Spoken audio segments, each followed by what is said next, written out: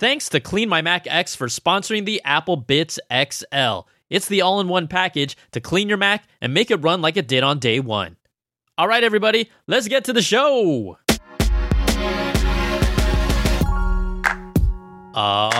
Yeah. What's up, everybody? Welcome to the show. It's the Apple Bits XL.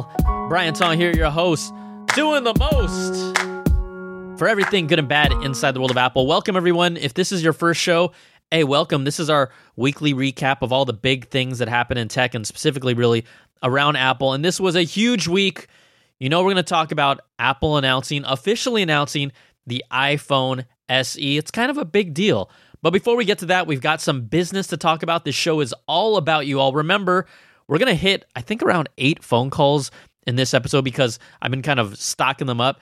You can be a part of the show. It adds so much texture and flavor. And honestly, you guys and gals are like the heartbeat of the show as well. So all you have to do, use your voice memo app, record something, whether you're on Android or iPhone, and then send it to applebitsshow@gmail.com. That's applebits with a Z.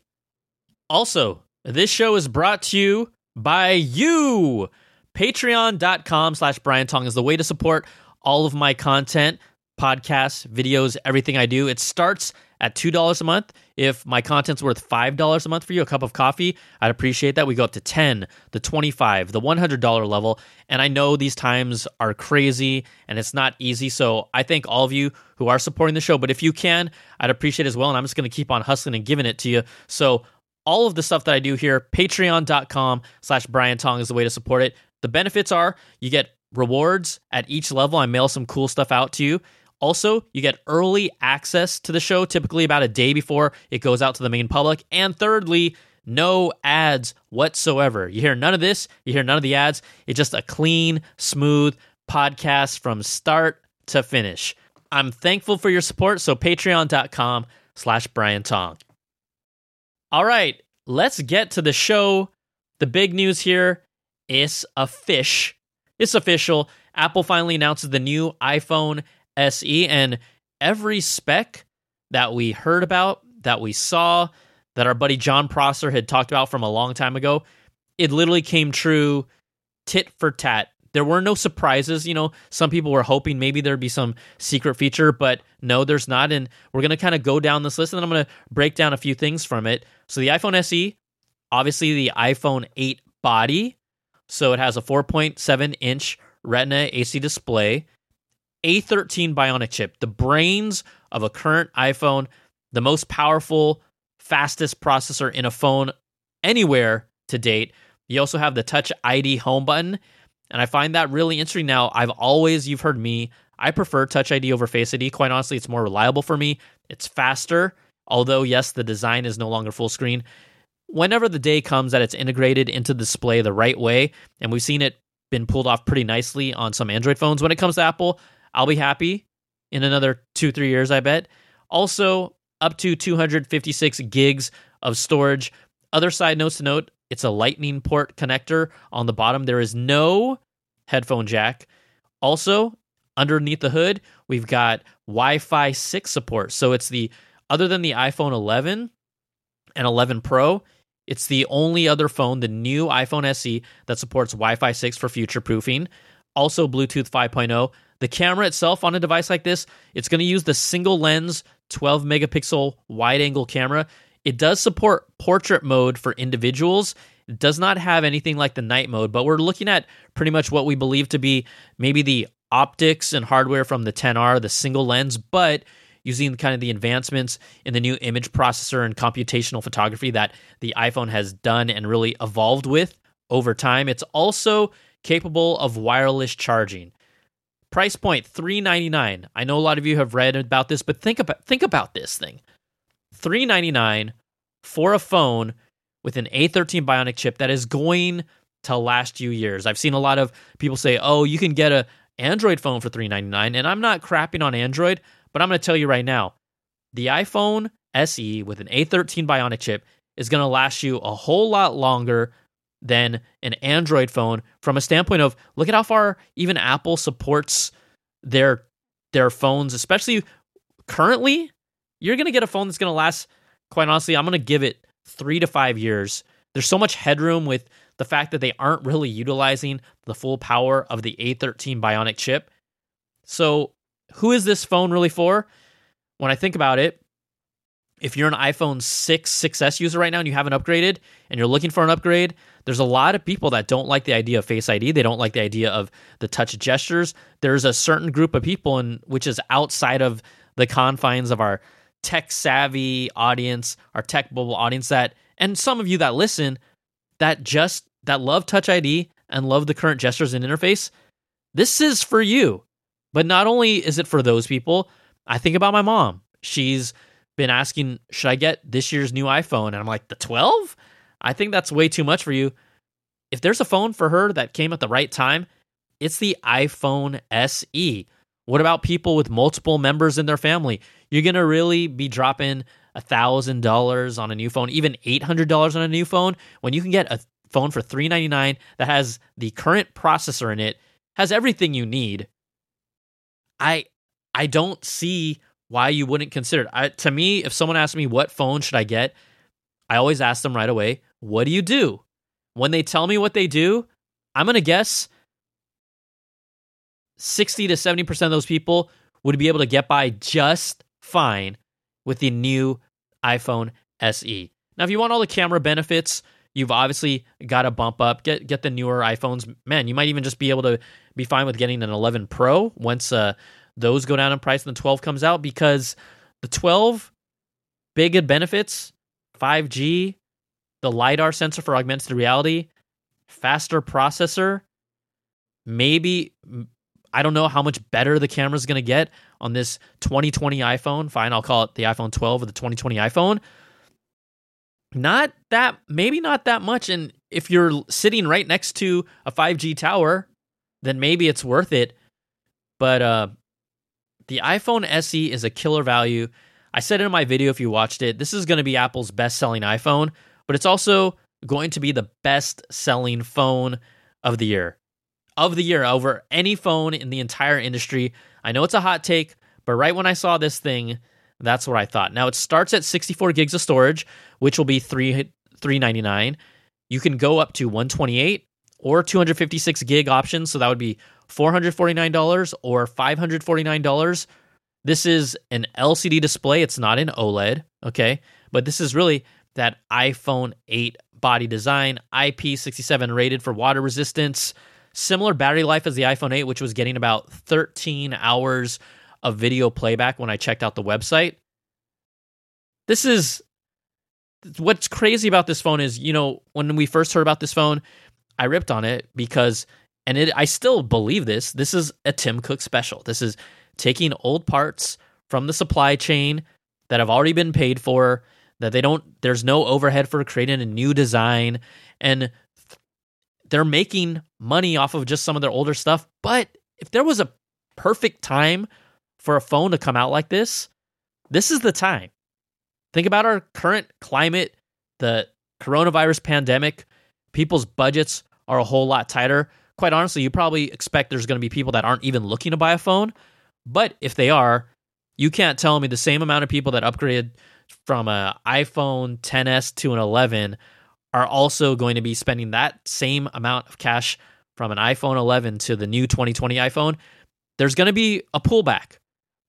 And especially if you're a family, whether it was now in this climate or if things were just business as usual, this would still be the phone for your family. So I think the timing of it is incredible. You know that Tim Cook has kind of set this up, this expectation of, hey, we have 4 or 5 iPhone models. Well, now the budget model has the same guts as the current high-end model for at least, 6 months? This is crazy.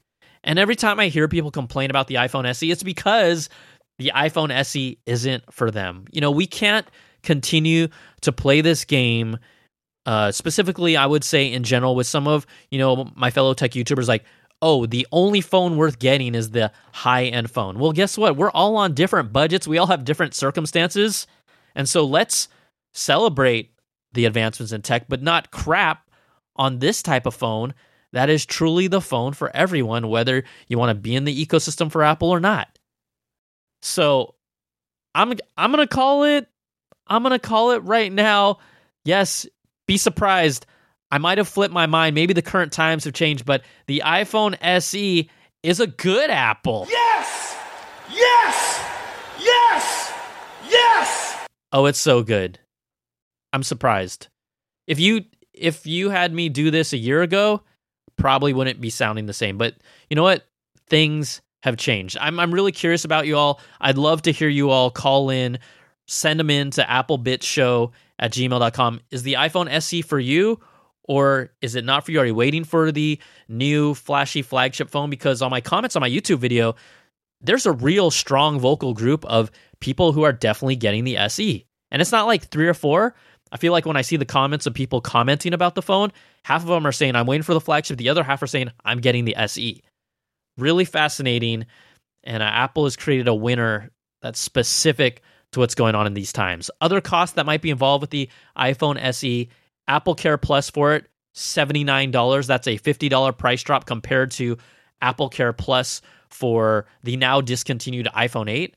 In a way, this kind of takes the slot of the iPhone 8, but again, it has an A13 Bionic. It's crazy. Another cool perspective, Matt Gonzalez on Twitter, he wrote, look, right now as of today, you could get an iPhone SE, AirPods, and an Apple Watch for a total of $750. That's still a lot of money, but to be plugged into the ecosystem that strongly, which Apple wants, man, they should even make that like a special bundle or something. You can get those 3 things because let's be honest, the Apple Watch Series 3 is still the most popular Apple Watch right now. Do people in general, when you think about the general consumer, really need the Apple Watch Series 5? Sorry, my brain's jumbled. Do they really need the Series 5? No, they can get by just fine with the Series 3.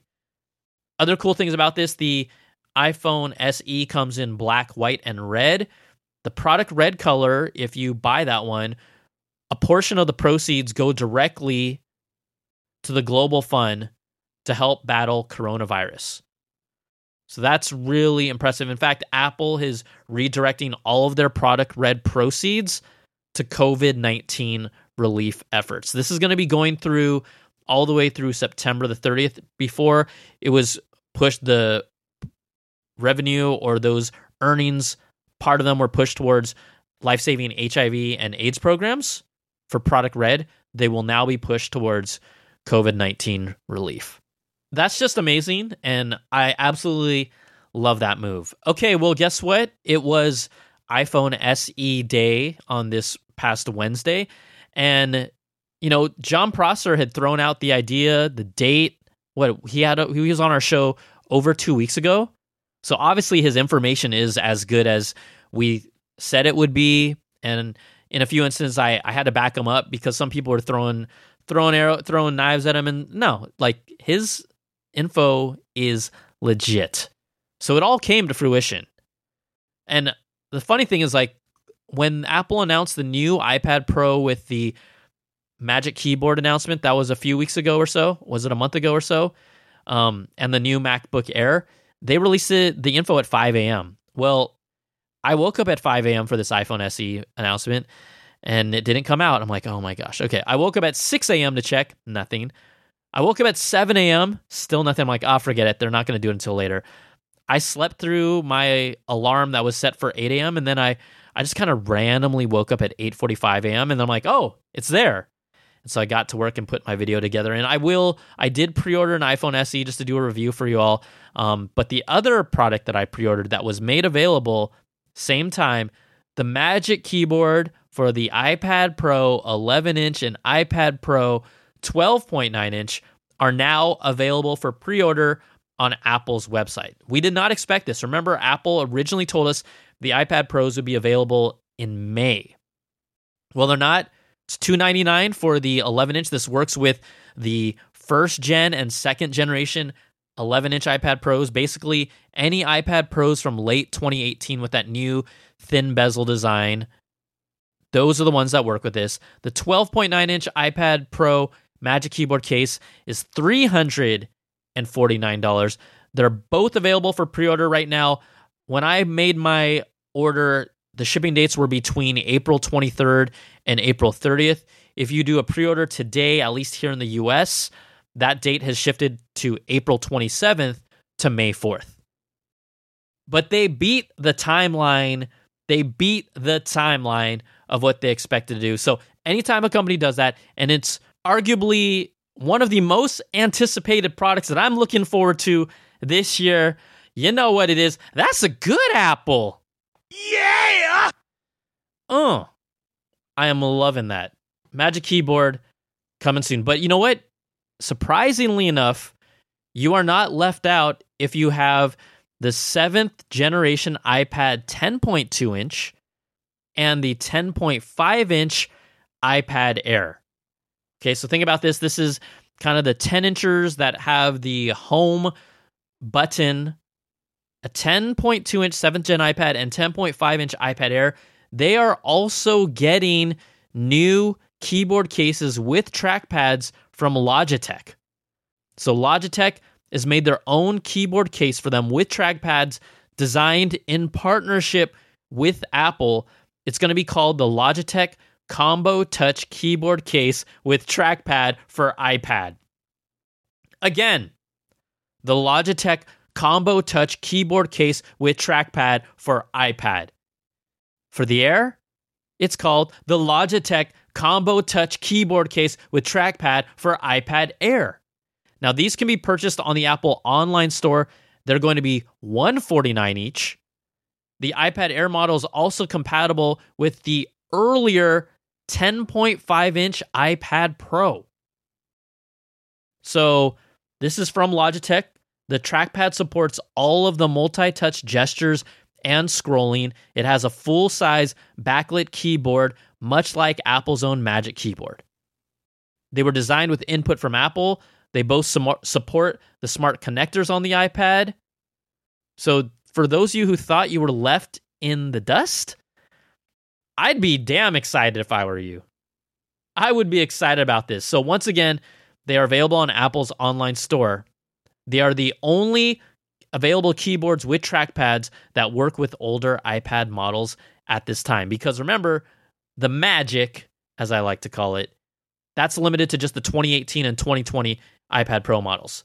You all should be happy. This is worth celebrating for some, because the iPad is one of those products that you do not need to upgrade every year.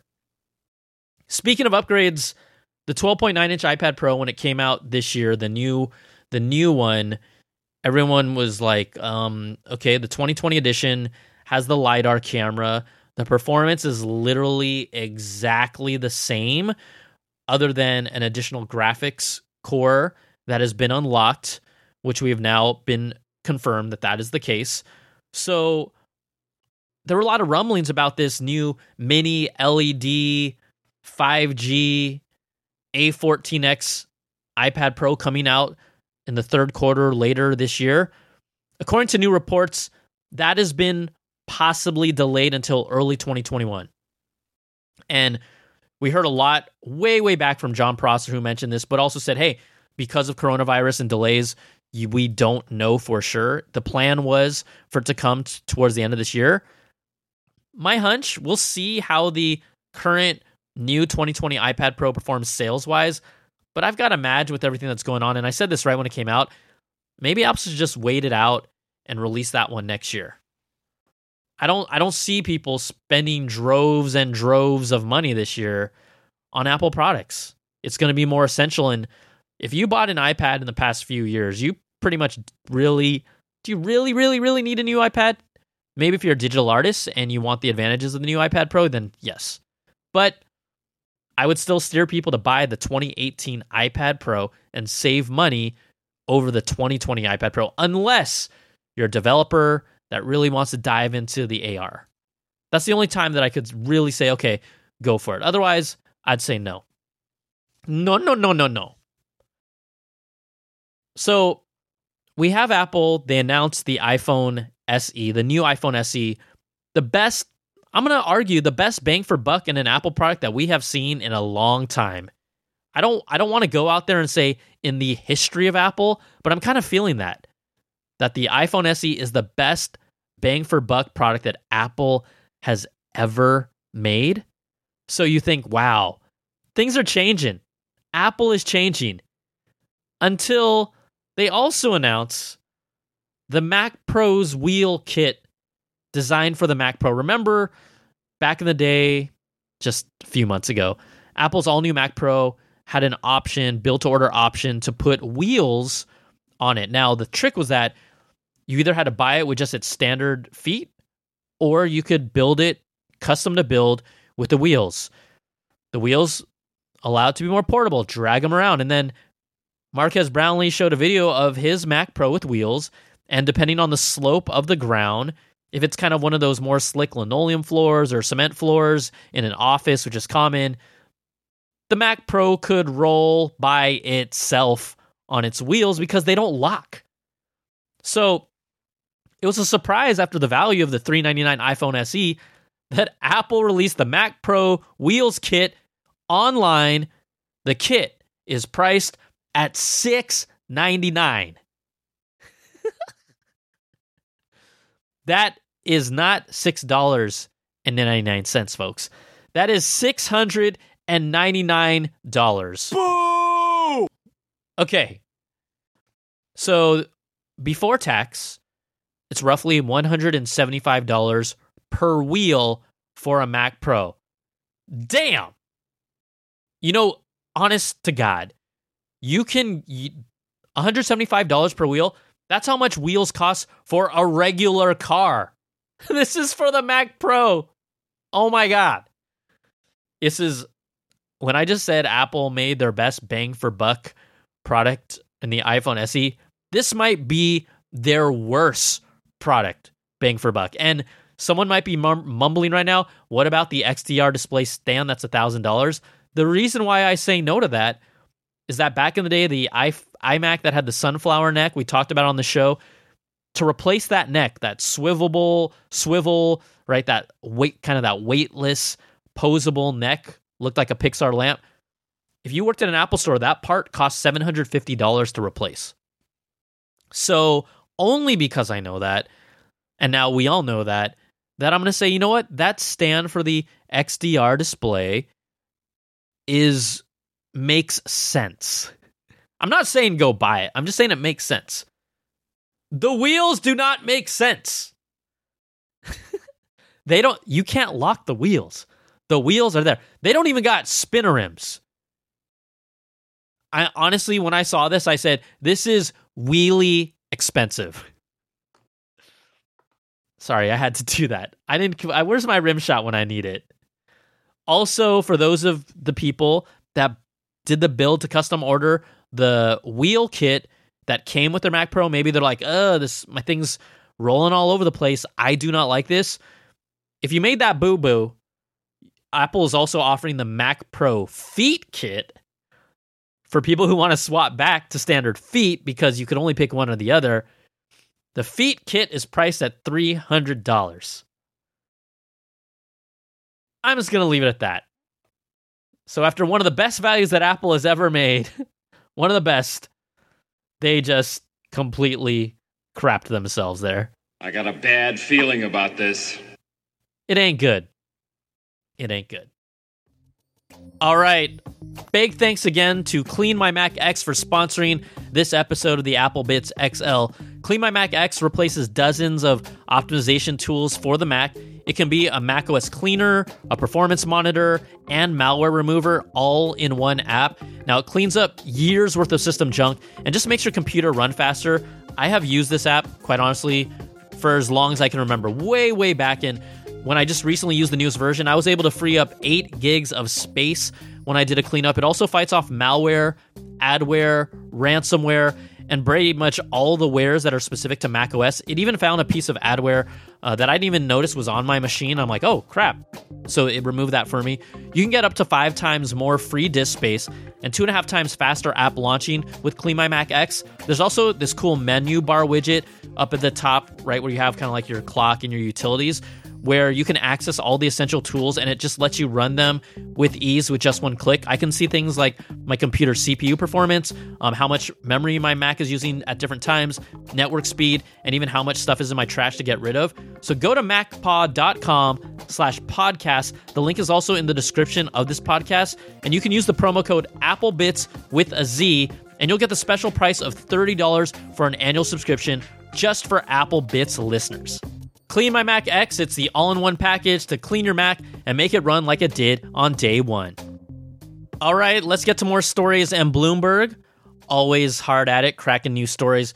Bloomberg has revealed that Apple is planning to unveil their high-end over-ear wireless headphones, which you've talked about, with magnetically swappable parts later this year. So these are the long-rumored headphones, kind of their Bose equivalents, their Sony XM3 equivalents, their stylish high-end studio-type headphones with what we believe to use the H1 chip. So you have hands-free Siri, you have noise canceling, you have the big cushy ear pads on them as well.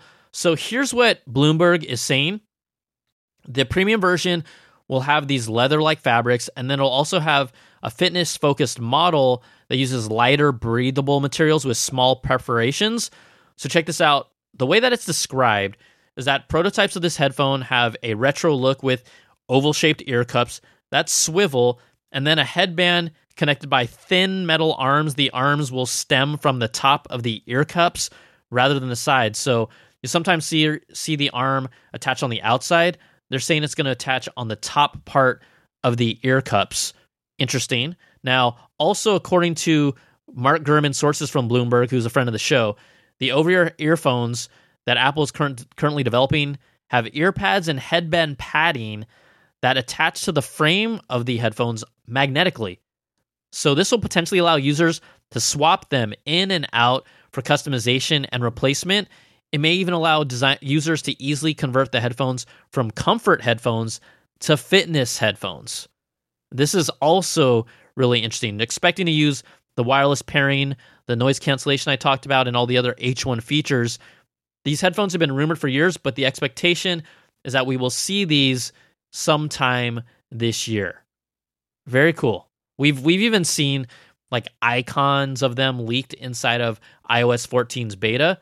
But I love this story because I'm honestly, look, to me, 2019 was the year that Apple got their mojo back. Clearly, they had been playing that for 2 or 3 years, but they realized how they were turning off some of their loyal customers like me, and now they're addressing both the consumer market and their fans that have been loyal to them for years, that want them to go balls to the wall with products like the Mac Pro, even though I can't afford one, but also just make their best product truly the best that they can. And I know I'm not saying they have all the features, but they have the polish that we expect.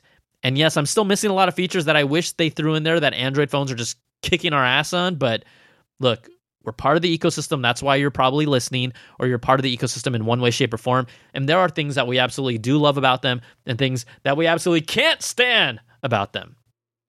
Also, Bloomberg talked a bit in an article ranging about the iPhone 12 coming out, which pretty much supports everything we've heard, right? 4 different models, a more iPhone 4/5 design. And that design will be expected to be on the very least two higher end models of the 4 phones that we're expecting to see. But also got some cool new HomePod news. Now, according to Bloomberg, Apple's working on a new HomePod, which we've heard about for a while, but it would be a HomePod mini that is roughly half the size of the current HomePod and is expected to come out sometime this year. There were no other details about new functionality. We know that it needs a lot more, but also there was a report from 9to5Mac that talked about how the HomePod itself, in a change with the HomePod software 13.4 update, moved from being based off of pure iOS to now being based on tvOS. Now, the thing about this is that whether you're on tvOS, watchOS, or iOS, they're all the underpinnings of them are based on iOS. But now that the new HomePod software has the HomePod based on tvOS, there's a few things of maybe why it did this. It's not that we're seeing anything ground shaking, but one of the big reasons is that iOS itself does not support processors as far back as an A8 chip. Like once iOS 14 comes out, it's likely that iOS will drop support for the A8 processor. Well, guess what runs on an A8 processor? The HomePod. So it is actually practical for them to move it over to tvOS because the 4th gen Apple TV, HD only model, not the 4K model, it also runs on an A8 chip. Now, the other thing that is kind of similar about this is tvOS. For example, iOS has battery management that for a mobile device that doesn't need to exist in tvOS because tvOS products are just plugged in all the time. So it doesn't need to worry about that as well. Also, who knows what we could be seeing because there have been already leaked confirmations, at least from 9to5Mac, who digs into the code, that we're expecting 2 new HomePod models right this year. We don't know exactly what they are, but the assumption would be maybe a regular size model and a HomePod mini. They also dug into tvOS and found that we should be expecting another new Apple TV this year as well. So a lot of things are just lining up for, even though this is one of the oddest times for Apple to be putting out a product with every category. We've said it before, they're a business. They're in business to make money. They still can't just stop all their plans to release all these products, at least most of them. And if they can do it, they should do it. It also helps the economy. It's just going to be interesting to see how much people are really willing to spend. Like, me, as someone who covers this for my job, I do buy them and I do review them, but I do return some of the products as well. I definitely don't keep them all because I'm on a budget. I've got to make smart decisions of which products that I keep in-house for the long run. And then also, if it's worth upgrading, I absolutely will. Other upgrades that might be interesting for you, Apple has now seeded the second beta of the upcoming macOS Catalina 10.15.5 update.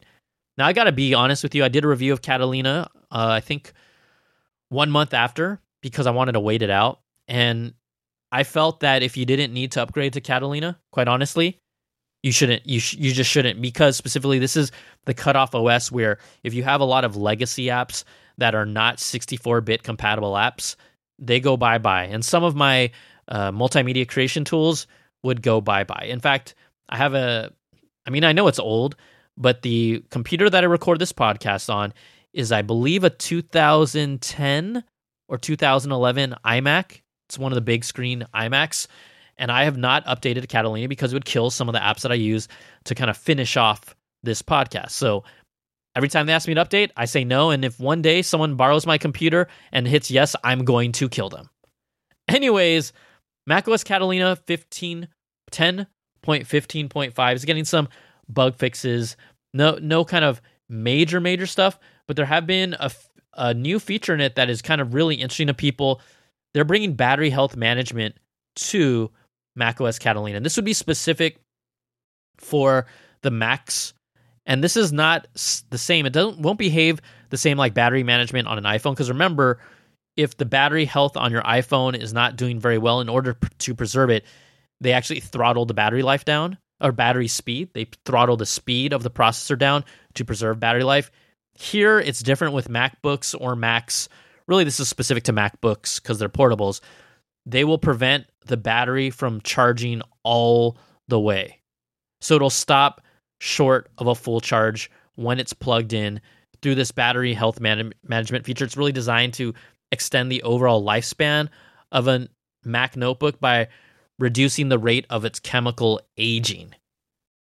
So that's interesting, right? We know that over time, I've been told, drain your battery all the way to the bottom and then do a full charge every once in a while. But don't always do trickle charging, like keeping it, it's 75, go all the way to the max. 75, I'll go all the way to the max. So I've kind of every once in a while, I make sure my battery goes all the way down. And the idea is to preserve that kind of low end and high end of how much battery storage space you have. So this is a new feature that they're bringing to Catalina 15.5 for Macs specifically. There's also some other features that came at least with 10.15.4 with screen time, communication limits, iCloud folder sharing, and real-time Apple Music lyrics. Very cool. So just be on the lookout for that. I mean, these are all improvements that are going to be really important and really helpful to you. The other thing that I forgot to mention, quick mention about Bloomberg's report with the HomePods. I also forgot to mention they had a quick mention about the AirTags. Those are those tags that we will most likely see this year for tracking items, throwing them on keychains, purses, other expensive valuables, using the U1 chip for ultra wideband, which pretty much specifically places where your product is.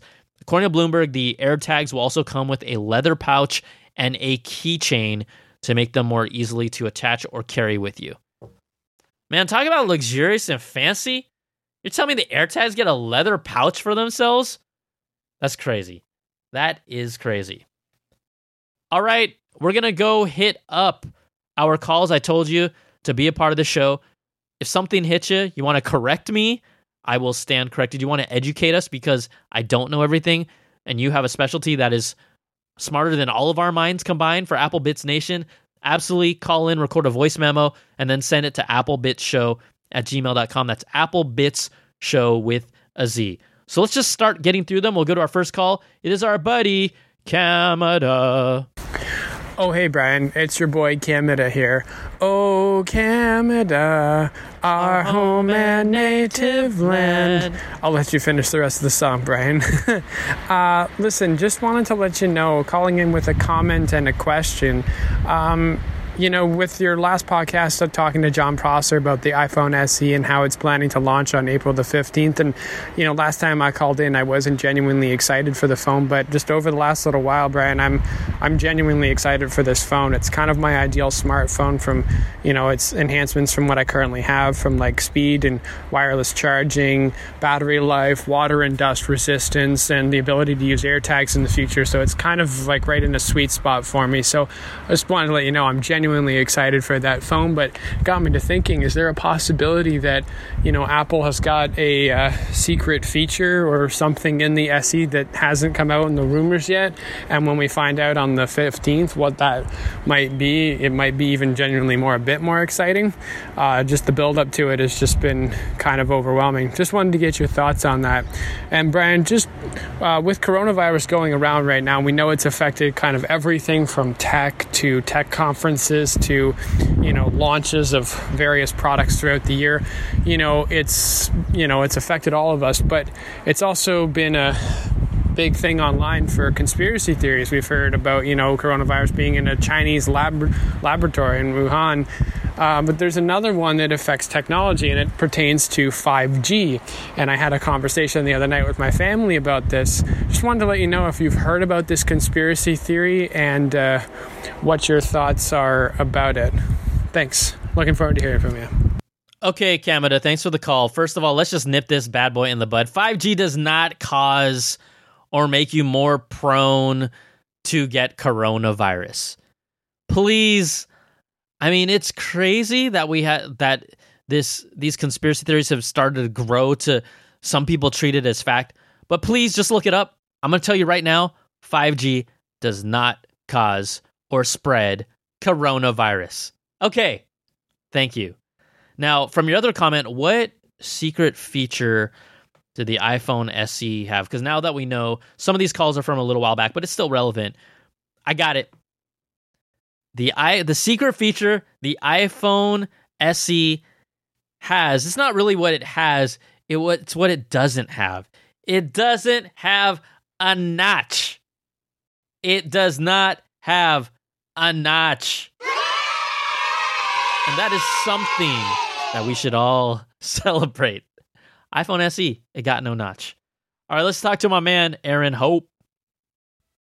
Hey, Brian, this is Aaron Hope from Durham, North Carolina, calling you back. This is in reference to the iPad Pro's new keyboard. I'm actually a person who takes photos with their iPad professionally. And that's because I am a building inspector, and I inspect new construction homes looking for their energy efficiency. And the photos I'll take as the houses are being framed up, just to let the building supervisor know where they can tighten the houses up. So I'll use the markup features, I'll use Sketch, and send emails back on over to them and correspond with them. And yeah, you'll see me, around a job site holding the iPad up, like take this picture with an iPad. But yeah, so I'm looking forward to the keyboard, the new smart keyboard. I'm thinking this would really have a great impact on my workflow. Just having to have a car for an office, kind of being mobile, being able to kind of take the iPad off of the keyboard and go on site and collect my data, upload my data, and then be able to pop it back on the keyboard stand and type out emails and, reports and things like that. This would make it an ultra portable solution for all the different ways that I use it. So I'm looking forward to it. I'm excited. Sincerely yours, guy who takes photos with iPad. Later. I was almost not going to play that voicemail. I'm just kidding, Aaron. Love that. And look, you own it. You be proud. You know what? Just because I hate on it, you be proud. And the biggest difference is that you do it for work. So I'm okay with that. But if you took your iPad to a concert and held it up in front of me, I would not be very happy about that. I don't want to see that. So Aaron, that's a great call. Own it next time you call again and be like, yeah, I'm the guy who takes photos with an iPad. Believe that. But the Magic Keyboard, again, it's on pre-order. We just talked about it earlier. Game changer, man. Game changer for the iPad Pro specifically. People with Surfaces are like rolling their eyes. I'm just saying, for the iPad Pro, it's a game changer, okay? Just let people have their moment once in a while. Just like I let Aaron have that voicemail. All right, next up, we got Trevor calling in. It's Trevor from Arizona. Hey, quick question about keyboards. So the new iPad keyboard is a Magic keyboard. The new keyboard on the MacBook is a Magic keyboard. The new keyboard that I got on my iMac 2019 i9, which is a beast, by the way, is a Magic keyboard. But then you guys started to talk about that inverted T, and I noticed on my new iMac that I got last year that doesn't have the inverted T, but it's a Magic keyboard. But then the other keyboards do have the inverted T, but are also Magic. So is it the same keys on the keyboard that are all Magic, or is it just all Magic? Help me out here. I really want to know, is it the same function or the same keys that are on all the keyboards? Now they're just making it universal and they're just calling it Magic Keyboard, or is it actually different keys on Magic, but they're just calling all their keyboards Magic Keyboards? Call it magic. Call it true. Okay, you know that song? It's all magic, baby. Don't you know anything that Apple makes, it's magic. Okay, so Trevor, that was hilarious. I was like dying listening to that whole thing and also actually following along. The only difference is like your iMac is kind of some earlier magic, and because Apple called all their keyboards Magic, and now this is kind of like the second generation of Magic that has the inverted T. So here's the big difference, honestly. If you feel how the iMac keyboard feels, it is more of a scissor switch. But if you then tap on the keys of a new MacBook Pro or an iPad Pro, it has a little, I don't want to say it's softer, but it's a little more, I guess it's almost a little more sturdier too. They put these like kind of, I believe there's like this kind of rubber cap thing underneath the key that's a little different between your Magic keyboard without the inverted T and the new Magic with the inverted T. Call it magic. It's whatever you want to call it. Yeah, I know. Really, really easy to make sense of, huh? But anyways, that's kind of the explanation. Hope it helps. Let's go to John here. Hey, Brian. John from New York here. So I have a question. I got the new MacBook, the i3 version. All I do is basically use Excel, Word documents, a couple websites for research, and an occasional podcast that I'm playing. But every reviewer that I'm seeing is saying to go and spring for the i5. Is it really, really worth it for someone with my basic use case? What are your thoughts on this? I really appreciate that. Thank you. What's up, John? Thanks for calling in. So here's my take. The only reason why I mentioned in my review, it's if you want to do more creative stuff, meaning photos and videos, even if you want to dabble a little bit in it, getting that extra juice will help you, when you're rendering things out or adding more effects. But with your uses, to me, you don't need to. Now, will it help give your machine an extra year of life per se? Maybe, but with what you're doing, you're honestly going to be fine. Now, the biggest thing also that some people have brought to my attention with the MacBook Air, people are saying what happened is one reviewer basically put it through like some benchmark tests and were like, oh, the MacBook Air fan goes off all the time. And it was like a Cinebench video rendering app for like 4 or 5, something crazy. And so then this narrative started coming out that the MacBook Air overheats and the fan's on all the time. Now, I will tell you, when I used my MacBook Air, doing all the basic stuff I normally do, the fan did not go off. Now, when I used Final Cut Pro and I was rendering some video and just testing it out, the fan did go off. And the reality is that the MacBook Air, the way it's designed, is not like a powerhouse machine like a MacBook Pro is. It's not even made with the ventilation or the same cooling system as the MacBook Pro. And so, yes, it has the Core i5 and i3, i5, i7 options, but people were starting to talk about like it was a crappy machine. I'm like, this is crazy. This is not even me defending Apple. This is just me saying, with the use that you expect out of a machine like that, it should be fine. I'm gonna guess, John, that you probably haven't had your fan go off that much either. It may not even be an issue. And so, to me, if everything you do feels good, feels snappy, feels fine, and it is how that computer serves you for what you do, you're totally okay. You don't let other people tell you to go get an i5. Again, my recommendation of that is because it can help give your machine a little extra lifespan with more processing power and more cores. That's why it helps.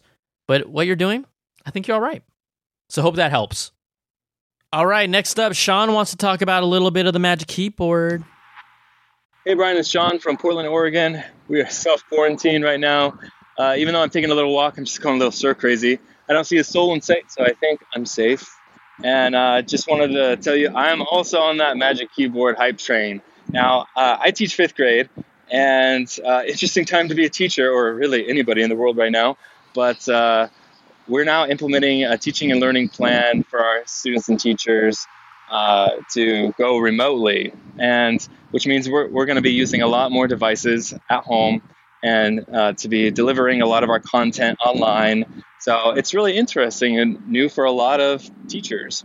But at any rate, I have been thinking about that Magic Keyboard because it's going to be, I think, such a perfect pairing with that iPad Pro. And I have no reason to upgrade to that new iPad just because the iPad Pro that I have is just over capable with whatever you can throw at it right now. There's nothing where I feel like it's ever slowing down. Even when I video edit using LumaFusion, it's just like so snappy. And anyway, I have a Brydge keyboard that I use with the iPad Pro. And one of the things I love about it is the fact that it's just so rigid. And even though it's kind of heavy, it's as heavy as a MacBook Pro, I think, I can sit it on my lap and it just makes it so portable in that way. Unlike that dumb smart keyboard where I put it on my lap, I feel like it's just going to fall off. And it's like, it's just not reliable in that way. So I love the fact that it feels like an actual keyboard. And so I'm hoping, and maybe you know the answer to this too, will the smart keyboard be rigid, similar to the Brydge keyboard? And I don't know if you've used it before, but one of the downsides of that Brydge keyboard is that it just takes so long. It's so clunky to take the iPad out of the keyboard hinges. So when you do that, I love doing that when I teach. I love to walk around with my iPad and just have the flexibility to take it out of its keyboard, put it back onto its keyboard, but it just takes too long. It's not designed that way. So I'm hoping that the Magic Keyboard will be the answer for that. Let me know what you think. All right, thanks. Yes, Sean. So first of all, as a teacher, I commend you because my mom, my dad, my sister, I come from a family of all teachers. And so this is crazy challenging at this time. But thank you for all your work that you're doing. And I think that parents that are listening, or young people that are listening that are being homeschooled, I think there's a whole new respect for teachers coming out of this. Not that I ever wish coronavirus opened people's eyes up, but I do feel that there's a new level of respect of how hard it is to be a teacher, and hopefully there's a level of respect that improves, and why a lot of times when someone says, oh, teachers don't work all year, I'll be like, try being a teacher for that long every year and see how long you last. You want year-round, year-long teachers, and there are teachers that do it throughout the year, throughout the summer. My dad did as well. But it's not an easy job. And you're also managing, let's say you're dealing with kids, 30 kids. So it's kind of like a combination of teaching and at times babysitting and managing personalities and teaching. It ain't easy. Now for the Magic Keyboard, look, I'm going to find out when we all find out how sturdy it is, just purely because of the mechanism of the scissor switch keyboard. It's going to have to be a little thicker. It's going to have to be sturdier, and I can't wait for that. I have used the bridge, even the very, very first bridge, and I thought it was a cool idea. It was one of the first companies that made an effort to turn our iPads into kind of more of a laptop. But it is thick.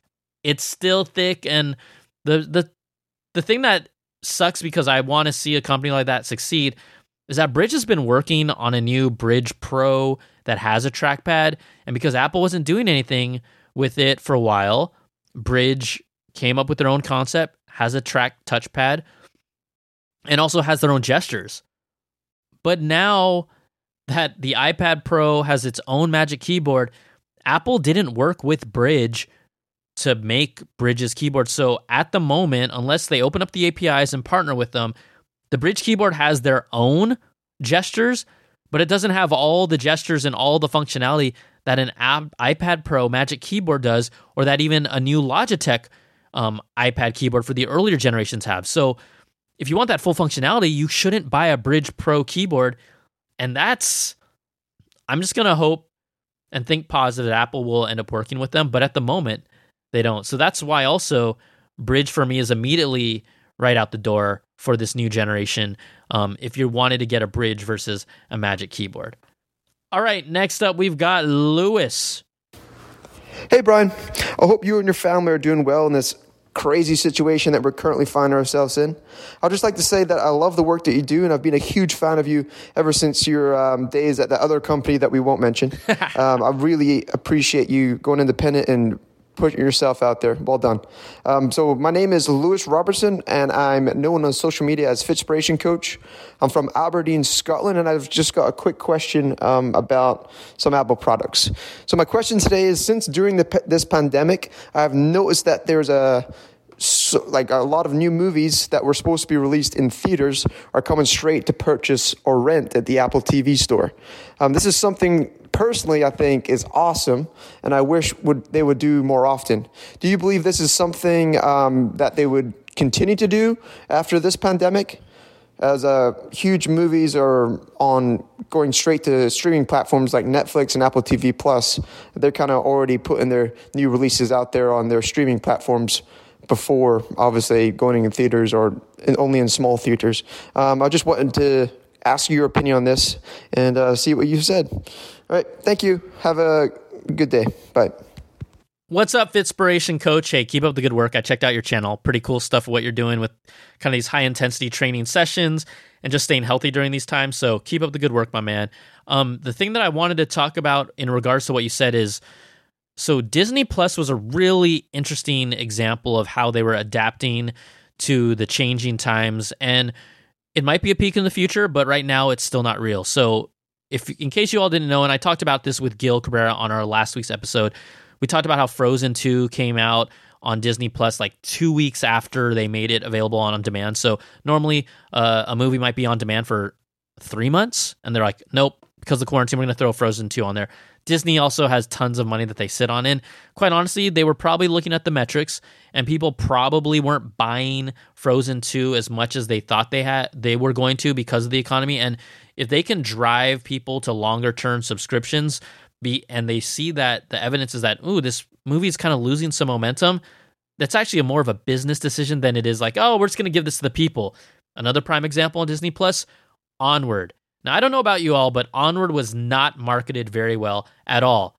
It was not marketed. I watch every Pixar movie in the theaters. I did not go see Onward.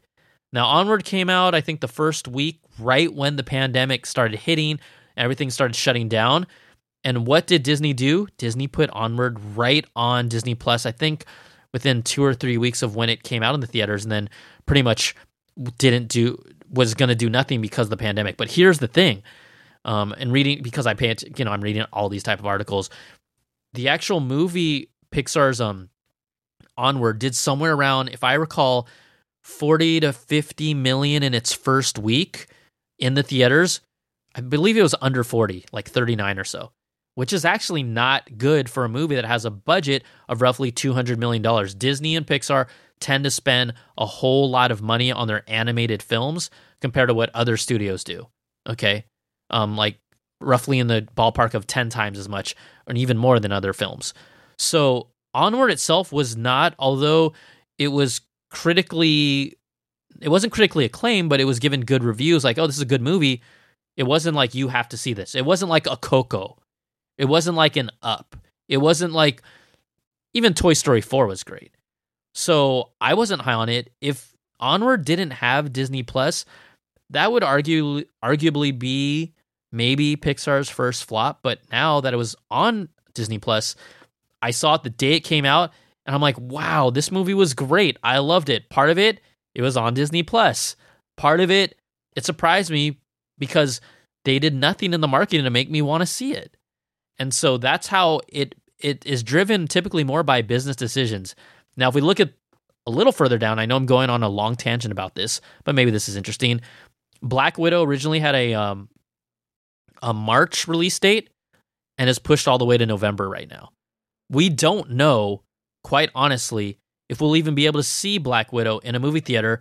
Here in California, there's already been news that the state of California is basically saying there will be no sporting events or mass gatherings or concerts until 2021 at the earliest.